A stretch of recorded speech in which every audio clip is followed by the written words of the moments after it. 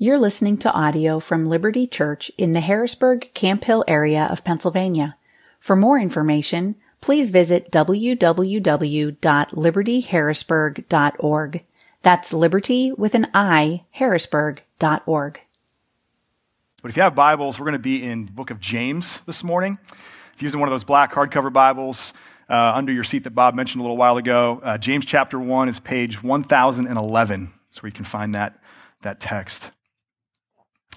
It has actually felt like, I don't know if it's felt like that to you, but at least to me, a really heavy couple of weeks, certainly on the national and global level, but I know also some of you that's even more personal than that.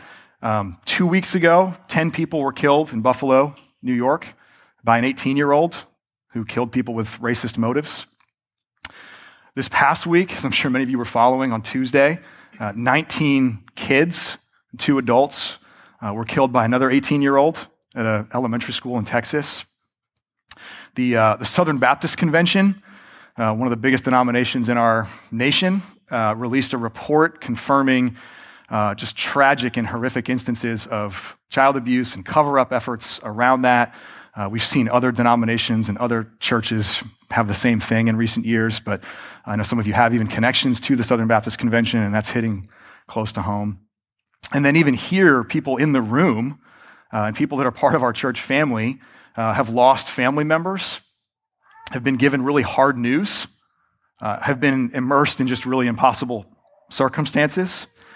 And a handful of you have shared with me or with other elders here over these weeks just how timely a series like this, talking about the goodness of God, has been. Because as we think about learning to trust the goodness of God, it's not just some kind of hypothetical, anonymous group of people that struggle with this. It's us who struggle with this. We're the ones who struggle to trust the goodness of God, particularly when those circumstances come in real close to home. There's an old Puritan prayer book that maybe some of you are familiar with called The Valley of Vision.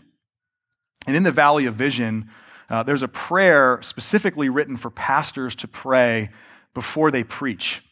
And it's a real gift that I've enjoyed and come back to over and over again over the years. I found myself actually there quite a bit this week. This prayer asks God to help the pastor in bearing an honest and worthy testimony about who he is, saying, God, let me bear an honest, worthy testimony for who Jesus is and what he's done. It also prays, God, give me the freedom to open the sorrows of your people and to set before them comforting considerations. And so as we talk about the gifts of God's goodness this morning, and we look here at James 1, that's been my prayer, that as we're going to open up some of our sorrows, some of our struggles, that this would be both an honest testimony about God and also a genuine comfort to our souls, that we would actually together have eyes to see the gifts of God's goodness, even in the midst of the tragic and horrific and sorrowful things that we go through. James is going to write here, this is the brother of Jesus, writing to Christians who are intimately familiar with trial and suffering and evil and temptation. They're immersed in it. And so James isn't going to skirt around that. He's going to acknowledge it and address it. But he's also, in the very midst of the same passage, he's going to say that God is the one who gives good and perfect gifts. And so if James can hold that together, if he can call the early Christians of the first century to do those things together, we're going to pursue the same thing this morning. So let me pray for us, and then we're going to dive right into this.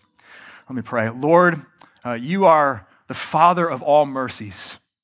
And so we ask that you would give us open eyes to see your mercies today, open ears to hear of your mercies today. We ask that you would help us and prepare us even now by your Spirit to receive the gift of your word. And we even acknowledge this morning, your word is a gift, that in the midst of whatever life entails in our own personal lives or the broader national and global scale, that you have not left us without a witness, that you have not left us to ourselves, but you have spoken and revealed yourself to us and come near to us. So help us see your goodness today. Remind us that you are good and help us see it. And we pray all that in Jesus' name. Amen. I invite you to listen now with open ears to this book that we love. This is James chapter 1, and I'm just going to read verses 12 through 18. Blessed is the man who remains steadfast under trial. For when he has stood the test, he will receive the crown of life, which God has promised to those who love him. Let no one say when he is tempted, I am being tempted by God. For God cannot be tempted with evil, and he himself tempts no one. But each person is tempted when he is lured and enticed by his own desire. Then desire, when it has conceived, gives birth to sin, and sin, when it is fully grown, brings forth death. Verse 16, do not be deceived, my beloved brothers. That word means siblings in the original language. So my beloved brothers and sisters, every good gift and every perfect gift is from above, coming down from the Father of lights, with whom there is no variation or shadow due to change. Of his own will, he brought us forth by the word of truth, that we should be a kind of first fruits of his creatures. This is God's word. This morning, with the time that we have, let's look at this text in two parts. Let's look at what God doesn't give, and then let's look at what God does give. What God doesn't give and what God does give. So first, what God doesn't give. We only read a small portion of it, but if we were to read the whole chapter of James chapter 1, James is opening the letter talking about trials of various kinds. And it's not difficult for us from historical context, but also just our own lives, to imagine what that might include. There's the trials of persecution, and especially in the first century, that's what a lot of James's readers were going through. There's also physical illness and pain. There's mental and emotional anguish. There's the loss of a loved one. There's the loss of material resources, the loss of finances. On and on we could go. And the baseline assumption of the Bible, the baseline assumption for God's people throughout generations, is that God himself is actually behind these trials. Sometimes it seems like God's really directly behind them. He's very actively bringing those trials and causing them. Other times when we read Scripture, it seems it's more indirect. It's more that God is allowing things to happen and choosing not to intervene and not to stop them. But the baseline assumption of the Word of God and the people of God is that nothing that happens apart from him. Because his audience then is experiencing so much trial, James wants to clarify here something really important, that though God is behind these trials, he is not the one tempting people to sin. He's not the one tempting people to sin. So look again there at verse 13. Let no one say when he is tempted, I am being tempted by God. For God cannot be tempted with evil, and he himself tempts no one. There are two pieces here directly related to the goodness of God, as we're in a series about the goodness of God. First, that God himself cannot be tempted by evil. God is only and always good. We used the Maxwell House coffee slogan last week, right? Good to the last drop. God is only and always good. He's holy and perfect. Evil is not appealing to him ever in any way like it sometimes is appealing to us. And temptation has no power over God. And then the second part there of verse 13, not only can God not be tempted with evil, but God tempts no one. Our temptation to sin does not come directly from God. That would also be completely contradictory to his goodness. You heard Michael describe it earlier as he was leading us through liturgy. The one who created the world and called it good, the one who created us as his image bearers and said it was very good, is not baiting us to do evil. If you've watched enough lawyer shows over the course of your life, or even if you've not watched the lawyer shows but just seen lawyer commercials in the middle of other shows, then you're probably familiar with the concept of entrapment. Entrapment, it's pressuring or inducing someone to do something illegal so that you can then bust them for doing that illegal something. It's trying to get them to do something wrong. I think, this is tragic but true, I think that's a deeply held impression about God that a lot of us carry around with us.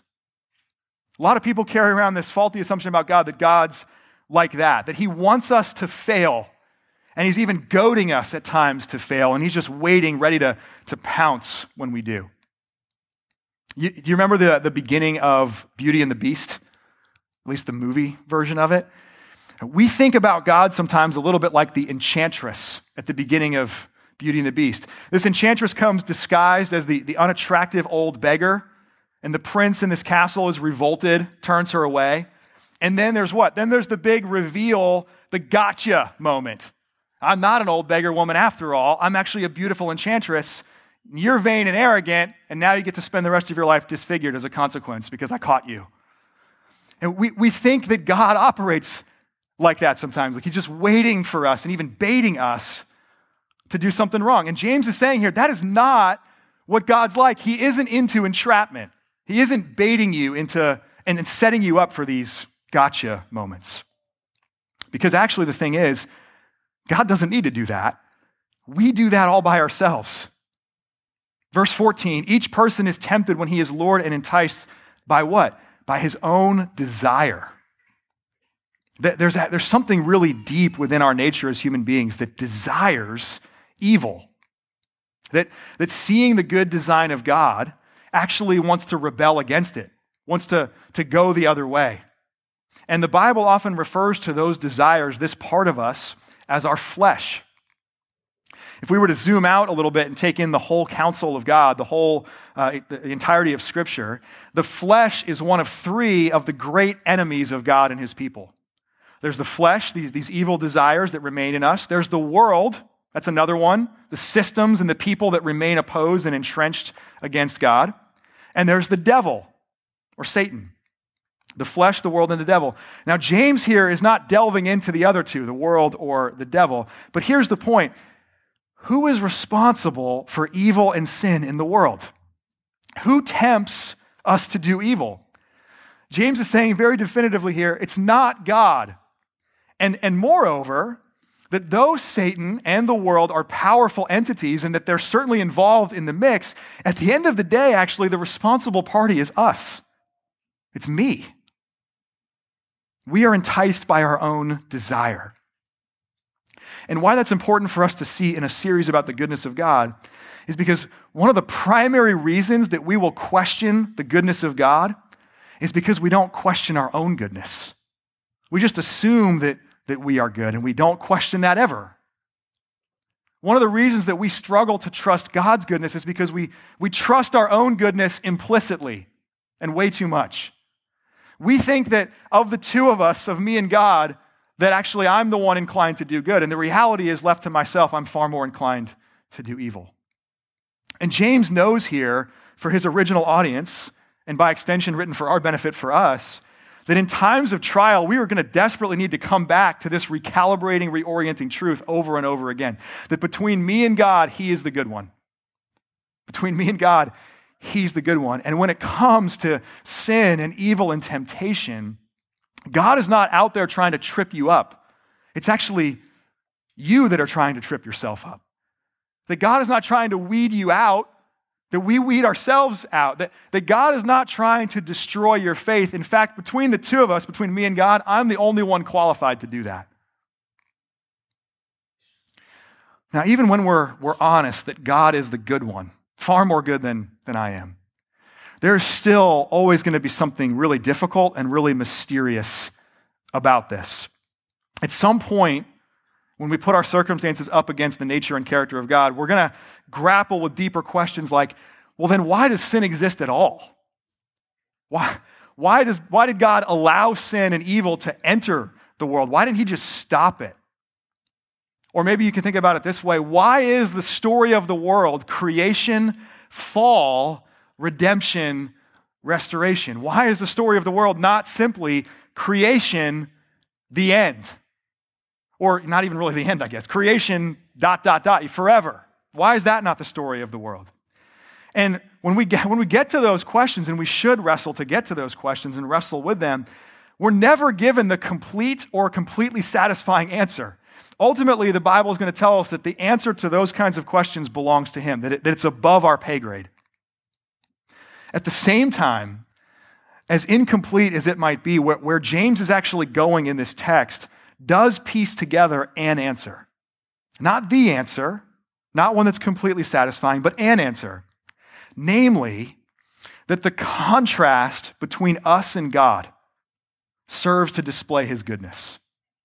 The contrast between us and God serves to display his goodness. That because we actually know evil and sin and death, because we've seen it, because we've lived it, because we've contributed to it, we're actually primed to long for and to perceive God's goodness infinitely more than we otherwise would. And as we see what God doesn't give, that he doesn't tempt or entice or entrap, we actually get to see even more clearly what God does give. And that's where James goes next in this passage. If first we've looked at what God doesn't give, then second, let's talk about what God does give. And in verse 17 there, he writes, "Every good and every perfect gift is from above, coming down from the Father of lights, with whom there is no variation or shadow due to change." He's saying there, everything that is truly good, everything that is perfect comes from God. That's what God gives. And then, just to make sure that we don't settle for that as an abstraction, or even worse, that we would settle for that as an empty cliche, James has actually saturated this passage with examples of God's good and perfect gifts. What are they? Let's look at just a few of them. One is, and this one is maybe the hardest one and the most counterintuitive, one is actually the trials themselves, the gift of trials. This is, as I said, counterintuitive. It's really hard to cling to when you're in the midst of an intense trial. But in the long view, in the ultimate view of things, the deep and formative work that trials do in us actually make them a gift from God. If we had read a few verses earlier in James 1, verse 2, we would have read, "Count it all joy, my brothers, when you meet trials of various kinds." Why? Well, James says, "For you know that the testing of your faith produces steadfastness. And let steadfastness have its full effect, that you may be perfect and complete, lacking in nothing." So trials are a gift because they produce steadfastness. And that word in the original language, steadfastness, means to successfully carry a heavy load for a long time. To successfully carry a heavy load for a long time.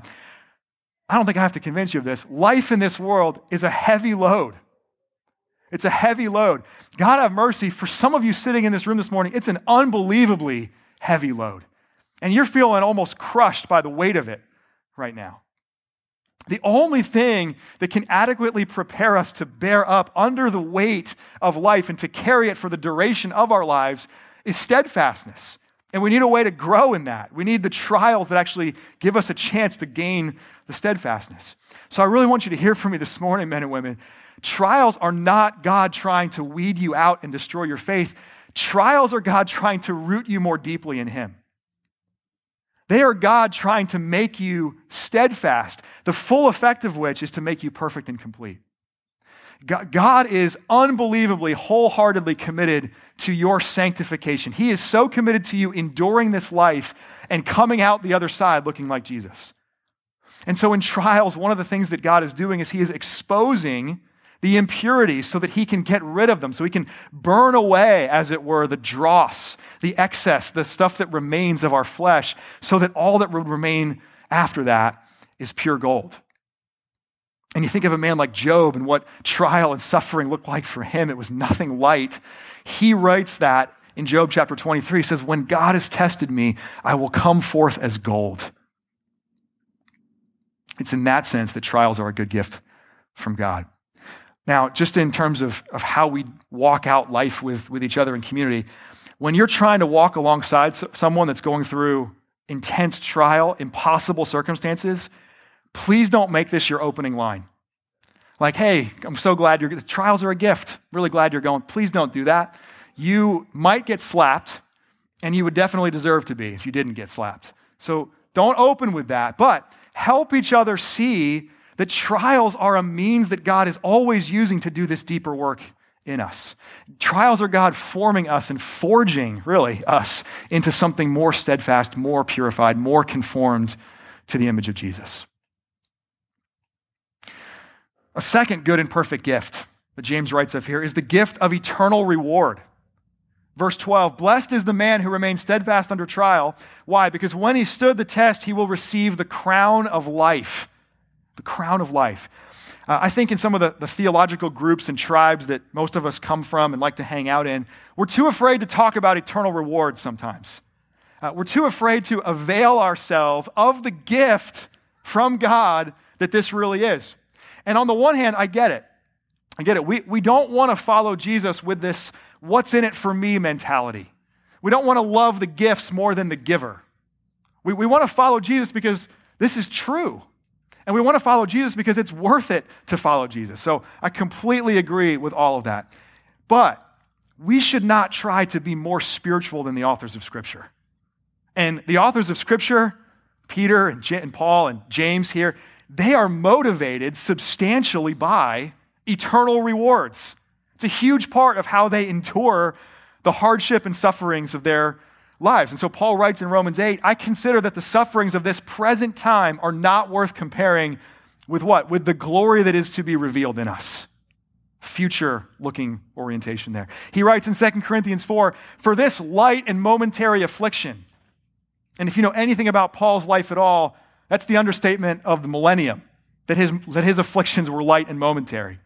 This light and momentary affliction is preparing for us an eternal weight of glory beyond all comparison. See, the Christian life actually says to you, you can endure whatever comes in this life and the loss of any blessings that you might lose in this life because the reward is actually not here, it's there. It's not actually your best life now, it's your best life later. And it's always been that way. No matter what this life looks like for you, God has promised, James says, to give you the good and perfect gift of eternal reward. We need to avail ourselves of that and cling to that when circumstances are hard in this life. A third gift is the gift of constancy, consistency.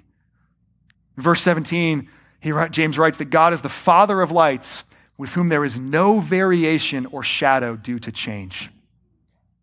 Father of lights is pointing back to God as the creator, the one who spoke these heavenly lights, the sun and the moon and the stars, into existence. God is the creator of all things, and as we read in Genesis chapter 1 a couple weeks ago when Bob was preaching, that refrain, all things that he created are good and very good. Now, what's more, James is saying here, God is not just the Father of lights, he's unchanging. Or to use a big theological word, he is immutable. He does not change. The God who made the world good does not then pivot and start to produce evil. He made the world good. He continues to do good. He is good. He will always be good. See, we think God is as changing as our circumstances. We tend to evaluate, as I mentioned last week, we tend to evaluate God through those lenses, but it's actually you and I who are constantly changing. In fact, every created thing undergoes change. Rocks and oceans and animals and people and even those heavenly lights that God spoke into existence. But as the uncreated one, only God is unchanging. He is the one constant. And that, all by itself, is an incredible gift, that he is constant. It's an incredible gift. Why? Because when trials come in our lives, when circumstances press in around us in life, it throws us into this crazy spin. I don't know if you've seen any of the movies where like astronauts are preparing to go into outer space and they put them in this machine that puts them in this crazy whiplash spin and they have like 30 seconds to right themselves out of the spin. That's what life feels like sometimes. When up is down and people who have been friends for a long time, all of a sudden you feel betrayal from them and they almost feel like they've become enemies, or things that you've counted on to always be there for you in your life just get ripped out from under you. When that happens in life, we need somewhere to look to get our bearings. We need solid ground. We need a fixed point. And so what a tragedy it is that so many people try to make a fixed point out of something that is as flexible, that changes as much as they do, if not more. God is the one constant, and that gives us a place to turn. It gives us a place to look, even when we don't have answers for why we're going through something or why something is the way it is. It's why the psalmist can say in Psalm 123, to you, God, I lift up my eyes, you who are enthroned in the heavens. And not only that, but I'm going to keep looking to you. Our eyes will look to you until you have mercy upon us. It's why in 2 Chronicles, when he's surrounded by enemy armies all around, just an impossible moment in his life, the king Jehoshaphat can cry out, we do not know what to do, but our eyes are on you. That's a prayer, men and women, to just get deeply into your soul for the times in your lives that you just don't know what to make of the circumstances playing out around you. We do not know what to do, but our eyes are on you. And we can pray that way because God is constant. He is the fixed point. He's the Father of lights who does not change, and his constancy is a gift. One more good and perfect gift that James mentions here. It's the gift of rebirth. Rebirth. Look again at verse 18. Of his own will, God brought us forth by the word of truth that we should be a kind of first fruits of his creatures. And this is really where the contrast between us and God serves to display his goodness. I don't know if you heard it when we read it a little while ago, but there are two kinds of birth mentioned in this passage in James 1. Our flesh, our desire, conceives and gives birth to what? To sin. And then sin, when it's fully grown, brings forth or gives birth to death. But God's birth, on the other hand, verse 18, is a rebirth. It is a rescuing from the corruption and from the condemnation of sin. And it's the beginning, James says here, the first fruits of God reconciling and restoring the world to himself. James writes here that God's rebirth comes by the word of truth. And the Apostle Peter actually spells that out in a little more detail when he writes in 1 Peter 1, "Blessed be the God and Father of our Lord Jesus Christ. According to his great mercy, he has caused us to be what? Born again to a living hope through the resurrection of Jesus Christ from the dead." So here's what James is saying. You and I give birth to sin and death, but God gives birth to life and hope. And when we trust in the death and resurrection of Jesus, we are reborn. We are no longer enslaved to sin. We are no longer subject to the whims of those desires of our flesh. We become new creations where the old is gone and the new has come. And God does this incredibly of his own will. Not because he was obligated to, not because he had to, but because he wanted to. And of all of the good and perfect gifts that come from God, this rebirth is at the center. It's the gift of God that actually helps us to see all of the other gifts more clearly. When we are reborn to a living hope, trials are no longer pointless. They are actually God's way of purifying and perfecting us. When we are reborn to a living hope, we actually don't need the circumstances of our lives to be a reward for us. We don't have to count on this life rewarding us because God has promised eternal reward. And when we're reborn to a living hope and we recognize that God has done this not because he had to, but because he wanted to, well, now we can actually begin to trust his heart. Now we can actually learn to trust that he really is good. The unchanging, constant God is the one who gave his son for our salvation. And if he has given that gift, if he has given that good and perfect gift, now that he has, how will he not also graciously give us all things? How will he not give other things that are good and perfect gifts? As one author put it, we owe our very salvation to God's will, so we can surely entrust all lesser items to him as well. See, if this is what God does of his own will, if he brings us forth, if he causes this rebirth, if that's what God does, we can trust him with everything else. This author continues, because God is single-minded in giving only good gifts, we can be single-minded in following him. And so I want to leave you this morning with James's words here from verse 16, where he makes this appeal, he makes this plea with his original audience. And he says, beloved brothers and sisters, do not be deceived. Do not be deceived. In times of trial, there will always be temptation. And maybe the strongest, maybe the most deceitful kind of temptation is for us to allow our circumstances to dictate our view of God. And we have to remember, and James is writing for that reason here, who is it that gives good gifts? Who is it that wants the absolute best for your life? Even when it doesn't seem that way, don't be deceived. Don't be deceived. It's God who wants the absolute best for your life. And so when you question the goodness of God, learn to question your own goodness even more.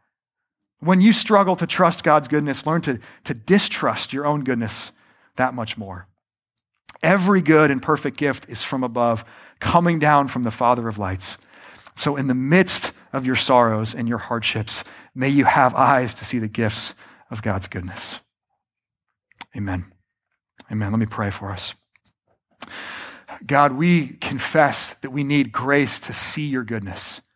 And we confess that we are inclined to unquestionably assume that we are good and to make ourselves that fixed point, which is so tragic because when our lives get upended, we have nowhere to look. So thank you for being the constant God, the Father of lights who does not change, for giving us a place to look. And I pray even as we get to celebrate each and every week and coming to this table, that at this table we would see you as that fixed point. We would see the good and perfect gift of your goodness, that you did not spare, but gave your only Son. Didn't seem good from people looking in at that from the outside, but it was truly good. It was our hope. It was our salvation. You are the God who gives birth to life and hope.